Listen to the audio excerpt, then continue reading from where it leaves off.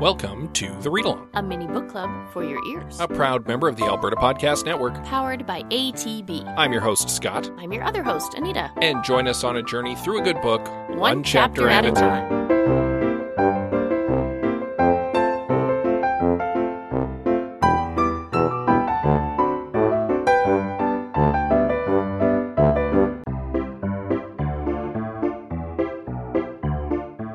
This episode of The Read Along is brought to you by Unit B Co-working. Unit B is a multi-company co-working space focused on helping people pursue their passions and making Edmonton its creative best.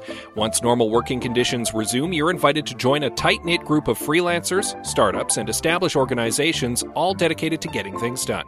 Unit B Co-working is located in the historic McKinney Building on 104th Street, close to everything downtown. For more information, visit unitb.ca.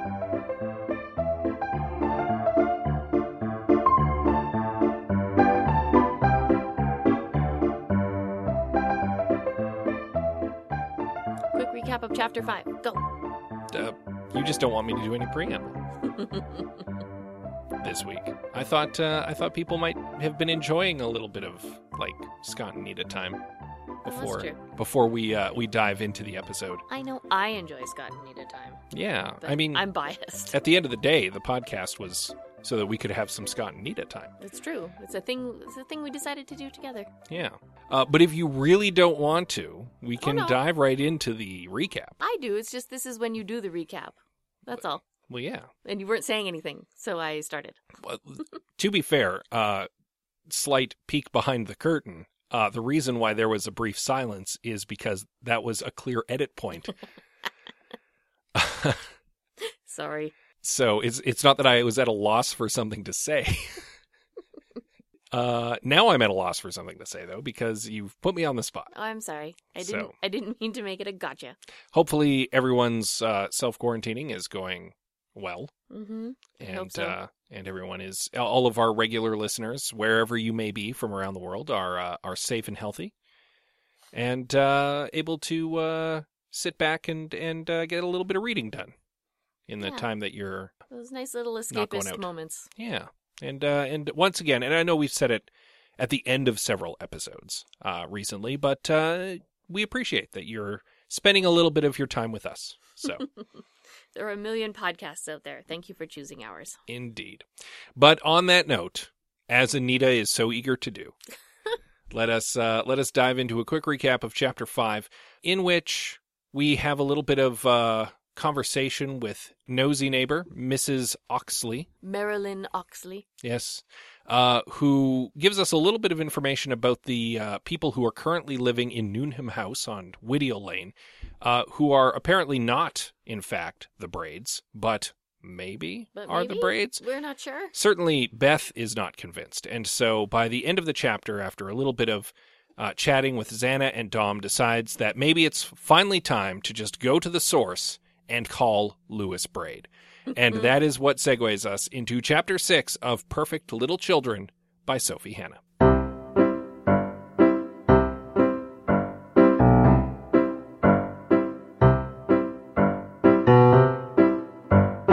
So Beth begins her quest to get in contact directly with the Braids by getting Ben to set her up an Instagram account so that she can actually send a quick message to Louis. Yeah. I liked the not quite cliche moment of the parent needs the teenager to help them with the technology part. Well, Beth has previously mentioned that she does not have Twitter or Instagram accounts. She only has Facebook. And we surmised that might be entirely because of her home massage business. Yes. And that's the reason why she reluctantly got a social media account on a platform.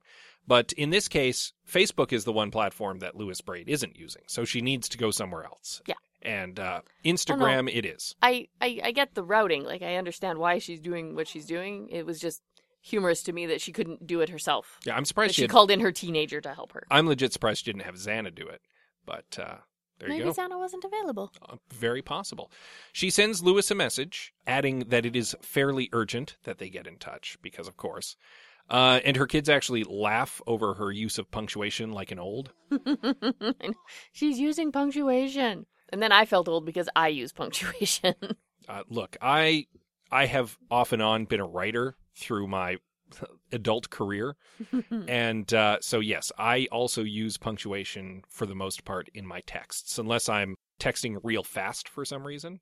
And it's just because it reads better to me. Yeah, I know exactly what you're saying and how you're saying it. Yeah.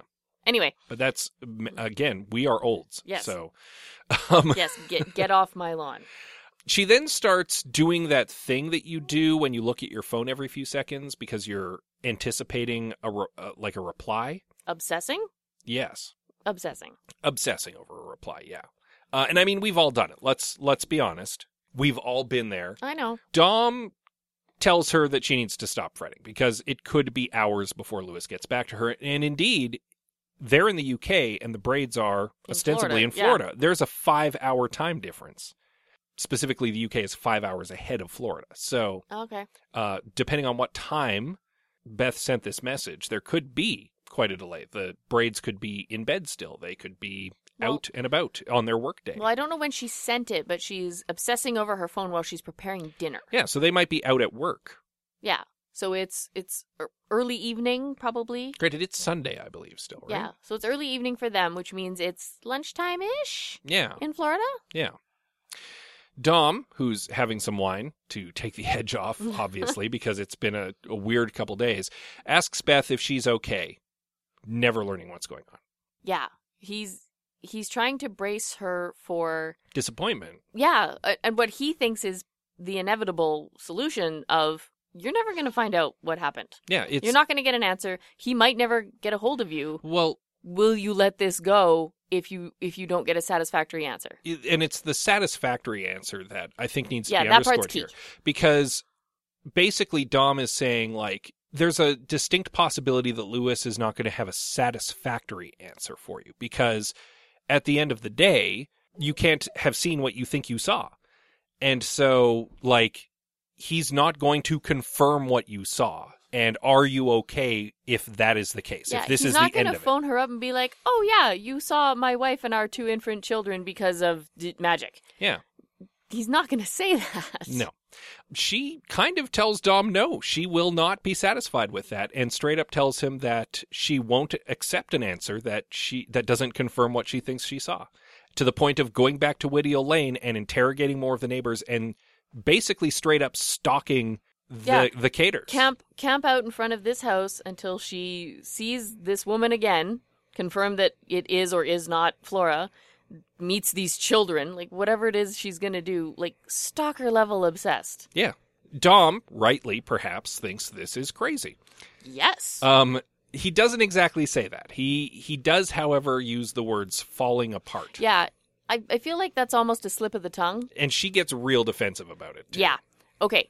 So we were talking about this before we recorded. There's a term for it that I cannot think of.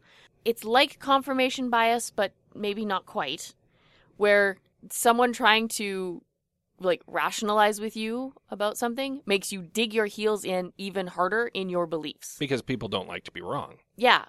She believes it so hard and nothing can convince her otherwise. There is no rationale you can give her that will convince her of anything else. There's a name for that. I don't know what it is. I'm sure someone is screaming it at me in the future. I also do not know what term you're looking for, but I am not a psychologist. So Beth is arguing that she is not delusional. If she saw an illusion or some trick of the mind or something, it's not like it's something that has happened before or has happened since. And so so her thoughts are like, it can't be me. Yeah, her thinking is that she trusts herself because she has no other evidence to suggest that she shouldn't trust herself and what she saw. She hasn't suffered delusions before. Yeah. She hasn't suffered any new ones since yesterday. Yeah. So she has no reason to doubt what she saw, even if what she saw is patently impossible. This is the point where Dom kind of makes his case. And it's a pretty sound case. It's an almost convincing case. I agree. But I'm not Beth. Yeah. Basically, he's like, look, you don't have to drop this now, but you are obsessing over something that has literally nothing to do with us. Let's pretend for a moment you did see Flora. And she has changed her name. And she does have 2 new kids. And she did name them after her old kids. So what?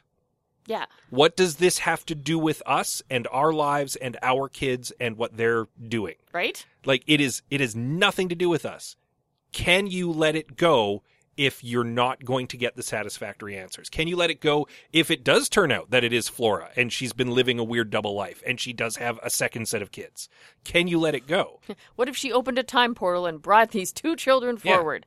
It still doesn't affect us in any way. Not really. And Beth has to tamp down that urge to get defensive here, but doesn't really have a solid rebuttal to him. Well, how can she? Yeah.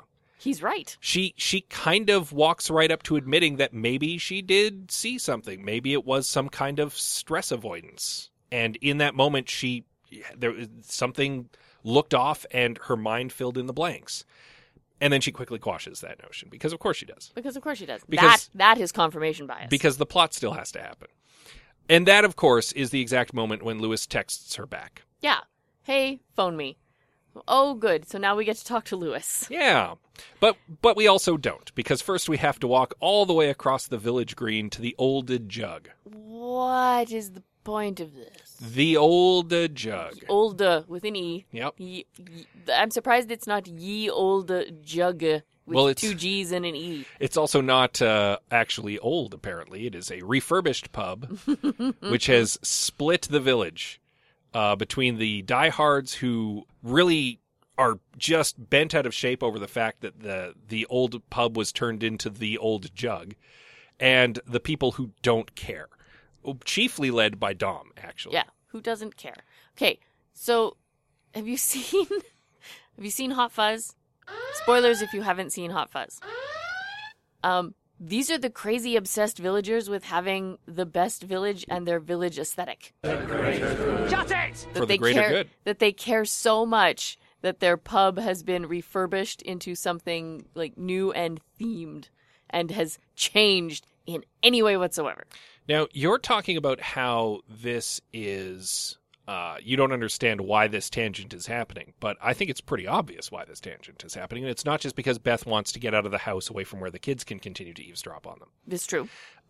This is another side tangent about how things change and how people have trouble coping with it. Yes. And who is the person who is most at ease with the change and is totally cool with the fact that it happened? Dom. Huh. Yeah. I know. Weird. I know, right? Weird how that happened. Crazy. Yeah. So I'm just saying, let's put a pin in that because that is probably pertinent. That's going to matter. So we're just going to pin that over here. Yeah. So they do head over to the pub because they are friends with the owners of the pub because they have frequented it since the change.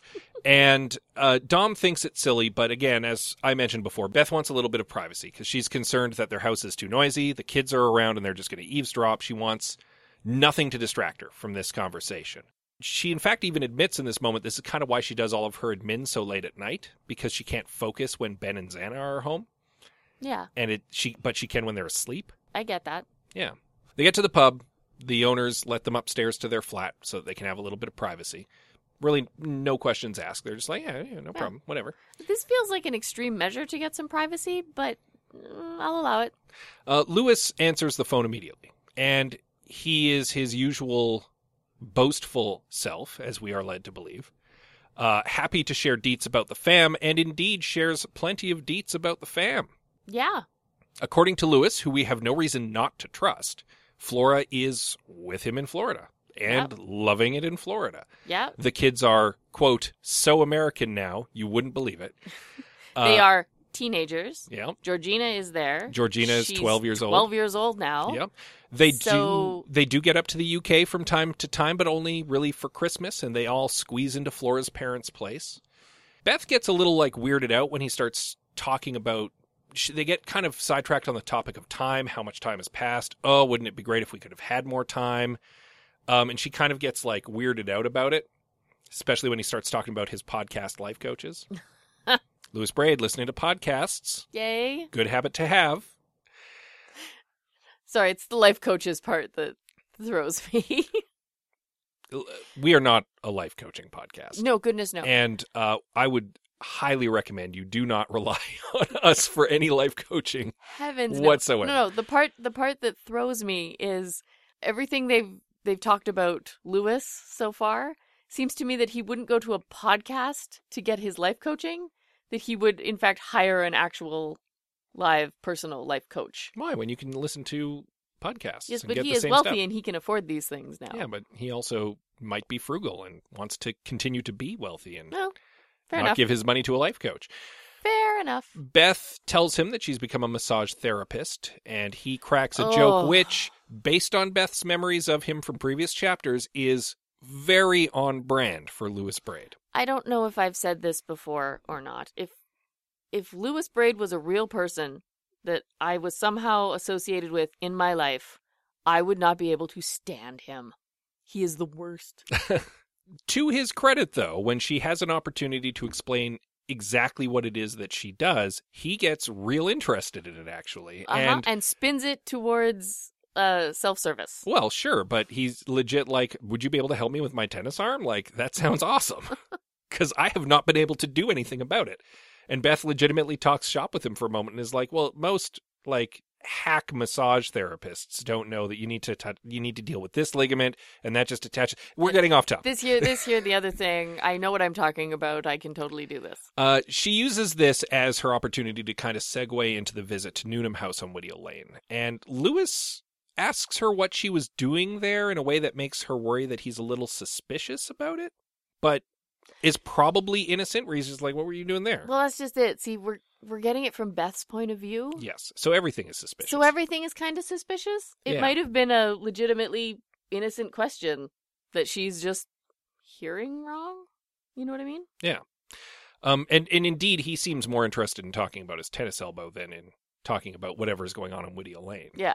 I Which don't care about there. I don't live there anymore. could be read as him changing the subject abruptly, Maybe. or could just be him legitimately more concerned about his arm than a house he used to live in. I'm sure in Beth's head, he is purposely changing the subject. Almost certainly, as we will get to later in the chapter. Yeah. Lewis gets to the point of insisting that Beth and the family come visit them in Florida sometime soon. Like, you need to come visit. You need to come over and visit us. Okay, but does he really mean it, or is he just being the kind of like friendly? Beth certainly Like, yeah, reads you should it. totally come visit. Beth certainly reads it as the being friendly, Mm-hmm. but it could be legit. It could be. This is also when Flora pops up in the background of the phone call. Yeah, Yeah. So Beth asks if she can talk to Flora. we'll get there. Yeah, Beth asks if she can talk to Flora, but she is indisposed. She's getting out of the bath or something. Yeah. And basically asks if she can call back in 5 to 10 minutes. Beth consents, and Lewis ends the call. And Flora calls back just moments later. It's definitely her. Beth, at this juncture, decides, look, I'm just going to square with you. I had this weird experience on Whittiel Lane the other day. I could have sworn I saw you and Thomas and Emily, who were still little kids, and like I just want to know what's going on. Like, what's up with that? What did I see? And Flora's just kind of like, well, I'm in Florida, so it couldn't have been me. So it definitely wasn't me. The kids are all grown up, so it definitely wasn't them. So you can't have seen what you think you saw. And then she's like, look, Beth, I hate to cut this short. Someone's at the door. I will have to call you back another time. Click. Beth is not buying this. Of course not. Flora bailed on the conversation with a friend she hasn't heard from in years when anyone else could have gone and answered the door. Weird. She has a blocked caller ID, so there's no way to tell if she actually called from Florida. And the Florida line to Lewis's is suddenly busy. Weird. It strikes her as weird that Flora had to make a separate call from Lewis when couldn't Lewis have just handed the phone over? Weird. And she remembers Flora using the word lucky in the conversation, and she recognizes it from when she saw Flora talk about being lucky on Whittiel Lane, when she was certain she saw Flora. Okay, so that whole list you just gave, Yep. all the stuff that makes Beth suspicious. Yes. All of it. Circumstantial. Absolutely. You can justify it several different ways. Mm-hmm. It doesn't necessarily mean anything. It does not. For all we know, this could just be Beth's descent into madness. Well, here's not anything weird happening with Flora. Here's the most damning hole in her train of logic here. when she was talking to Lewis, she heard Flora pipe up in the background, and it was definitely her. Right. So that means that Lewis and Flora have to be in the same location, right? One would assume. So her suspicion, well, Flora's calling from a separate line, so maybe they're not in the same place. You heard her in the background of Lewis's conversation with you. Yeah. They're in the same place. Okay, so the repetition of They might word- not be in Florida, but they're in the same place. but they're in the same place. So the repetition of the word lucky Mhm. that has stuck with Beth, Mhm. is she suggesting that Lewis has a recording of Flora that he is playing in the background? And it's the same words? Oh, maybe. Because that seems a little far-fetched to me.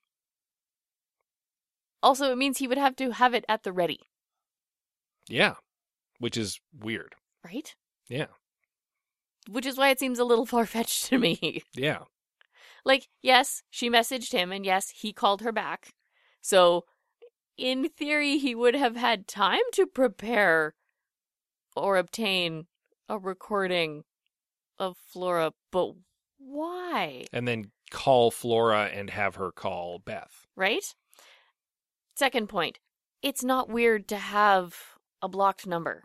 Especially when you're a CEO for a reasonably sized company. Right? And you don't want people to know your home phone number. Right? So, yeah, if she normally has a blocked number, she's probably not going to think to unblock it for the one call she's going to make to a friend. Yeah. Especially a friend who is expecting her to. Who she might not actually want to talk to. Yeah. For other reasons that have not been revealed to us yet. Indeed. Further to that, actually, there is nothing in this chapter to suggest that there's any sort of hard feelings between Flora and Lewis and Beth. Not really. Which, Beth is the only one with hard feelings, I think. Which seems to poke a hole in Beth's idea that she and Flora broke up mutually and angrily with one another, because Flora called her back instantly, was willing to hear her out immediately about her weird story. Mm-hmm. She did cut the conversation short. But possibly with a good excuse. Possibly. Beth is suspicious of it, but it could have been a good excuse. Well, that's just it. Everything is colored through Beth's eyes for us, right? But if you look beyond that, yeah, maybe there was somebody at the door. Maybe it was important. For all she knows, Flora's expecting someone. Yeah. And it's important. Yeah. And just because she didn't say so, because really it's none of Beth's business. Not really. See? I can come up with a perfectly reasonable explanation for everything that Beth is suspicious of. Well, and I feel like that's kind of the intention Probably, behind the chapter. And that we're meant to not necessarily trust Beth and her perspective here. I'm beginning to really lean into her being an unreliable narrator. She is suspicious of what's going on, and she's picking up on little clues that are making her more suspicious, but could be innocent, completely innocent. She's using these little, she's jumping to conclusions and using these little details that might not mean anything to like further her obsession. But and like raise her own suspicions. Yeah, but she's not even certain what she's supposed to be suspicious of, because what she thinks she saw is impossible. Yes. But she's so convinced she saw it that she's justifying this weird conspiracy. Yeah, it's possible she saw Flora. But in theory, it's impossible that she saw the kids, because the kids have to have aged. And indeed, there is proof that they have. Yeah. So she can't have seen the kids. If nothing else, she can't have seen the kids. She might have seen two other kids who might have been named Thomas and Emily, but she can't have seen the Thomas and Emily. Mm-hmm. So she, legitimately, she doesn't know what she's trying to prove. She's just certain there's something to prove. Yeah. It's true. And it is, at this juncture, it is obsession. It was obsession practically from the moment she got home. Yeah. And it is starting to really weird out Dom in particular. Have I ever told you my doppelganger story? No. No? I was driving back into town from visiting my folks. And on the edge of town, on the highway, in the car next to me, was my friend Angela. Okay. I hadn't seen Angela in months. And I managed to get her attention and wave at her. And she very excitedly waved back. And she mentioned that we should pull over because she wanted to talk to me. And I went, that's awesome. I haven't seen Ange in months. So we pulled off the highway and into a parking lot. We got out of our cars. We approached each other with big smiles and big hugs. And then we took a step back and looked at each other. And she said, "You're not Kristen." And I said, "You're not Ange." I had encountered a complete stranger on the highway who was the spitting image of my friend Angela. And apparently, out of sheer coincidence, I was the spitting image of her friend Kristen. We both looked at each other rather astonished, said, "All right then." I gave her directions back to the road so she could get where she was going, and I got back in my car. Had we not stopped and spoken to each other, I would have thought, hey, I saw my friend Ange. Yeah. And nothing else would have ever come of it. The difference between me and Beth is that I would not have obsessed over it. Probably not. Probably not. But had we not pulled over, I would have been very convinced that I saw my friend Ange. There you go. I'm just saying, she might not have seen what she thought she saw, because that's how things work sometimes. It's true. But we don't know. We don't, and now there's a whole book about it. Well, and the question becomes, is the trajectory of the book Beth's descent into obsession and madness? Or is she actually right, and there is a weird mystery that needs to be uncovered? And the twist is she was right all along, and everyone, including us, doubted her. Yeah, and things are going to take a turn, right? Well, they might yet. It is a thriller. I'm more inclined to think we're heading towards madness. Okay. I could be wrong. Fair enough. No spoilers. We haven't read ahead. No, we have not. And we might yet be surprised by clones or ghosts. Oh, I have a new one. Okay. So I was playing What If. So what if Flora actually is in the UK on Whittiel Lane? Mm-hmm. And what if she is actually using the name Cater? Mm-hmm. That means she has a secret twin sister. Actually, I had briefly flirted with the idea of the secret twin sister as well. Yeah. But I scratched it out of my notes. I didn't bring it up. Well, here's where it all falls apart. Okay. Because Lewis would have to be in on it. Well, yes. Lewis would have to, in theory, know about the twin sister. Yes. And it would be weird for Beth and Dom not to know that Flora, especially if Beth and Flora were as close as they were. Right. For her not to know that she has a twin sister. She would know that she would have a twin sister. Right? Yeah. Also, as if they are identical twins, as you get older, you get less identical. You get less identical. So it also falls apart there. I'm not saying it's a good thing. But I mean, there are holes. But if you haven't seen someone in 12 years and then you run into their identical twin, I could see why, even if they weren't as identical anymore, you would still maybe mistake them. Yeah, simple case of mistaken identity. Yeah. And if her twin sister happened to also have children... If her twin sister, Jeanette, who has married this Cater guy, has 2 children later on... It's possible that they would look like Thomas and Emily. Because there would be the... Family resemblance with their mom, at least. Yeah. It would be weird if she also named them Thomas and Emily. It would be weird. Which would be the big hole in that. Yes. Again, but... I'm not saying it's a sound theory. There are lots of problems with it. But secret twin is my new wild and very unsupported theory. All right. Well, we've done some more irresponsible speculation, which is really, at the end of the day, what this podcast is all about. Ooh, what if it's a time bubble? What if we're into, like, weird Doctor Who timey-wimey stuff? I have no answer to that question. Scott's giving me a look. Okay, enough with the weird theories.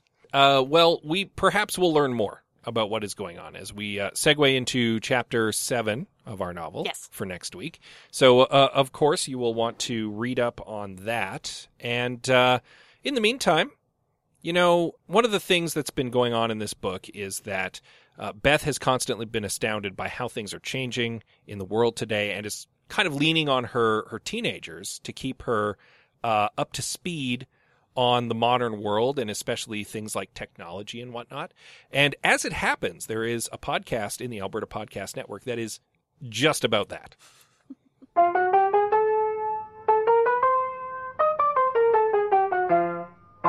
Hello and welcome to That's a Thing, a sometimes belated, already outdated guide to your teens, tweens, and everything under 20. I'm Elizabeth. And I'm Karen. Every month we have a conversation across the generation gap about media, pop culture, society, the internet, that kind of thing. Karen is my mom, and she's old. I am her daughter, and I am young. Together we are one human being, here to share with you. Sometimes we bring in another human being who's Elizabeth's brother John to do a deep dive into memes and stuff like that. Hi. Thank you, John. We were named the Outstanding Kids and Family Series at the 2020 Canadian Podcast Awards, so we have that going for us. Yes, and we will brag about it until the day the podcast ends, because I am petty. You can find That's a Thing in the podcatcher of your choice. That is That's a Thing, ! You can also find us at albertapodcastnetwork.com. Is that everything? I think that's it. Thanks, sweetheart. Bye! Another smooth segue by Scott Bourgeois. That's how I roll. So yeah, that's a thing. Karen Unland, of course, the founder of the Alberta Podcast Network. We like Karen. Also, just an all-around sweet and awesome person. Yeah, and you should definitely listen to her and her daughter talk about everything. Because it's delightful. Listen to a young explain things to an old. Yes. As you do. While you're listening to them, you might also check out some of the other Alberta Podcast Network podcasts. There are plenty of them. Dozens upon dozens. Yeah, and you likely have a little extra time to listen to some podcasts right now. You can check them out on the website, albertapodcastnetwork.com. You can check them out on the CKUA app, where we are all generously hosted. You can find us on most podcatchers.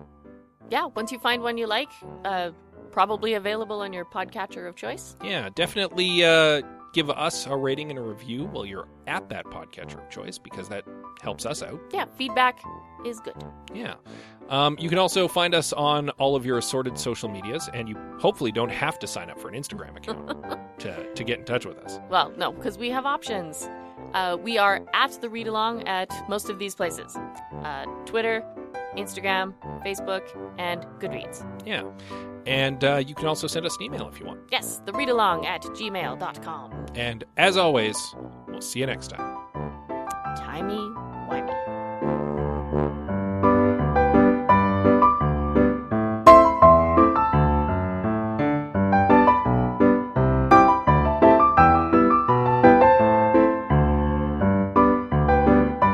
Thank you for joining us on The Read Along with your hosts, Anita and Scott Bourgeois, a proud member of the Alberta Podcast Network, powered by ATB. All Read Along music is by Kevin MacLeod at Incompetech.com. Cover art is by Aaron Beaver.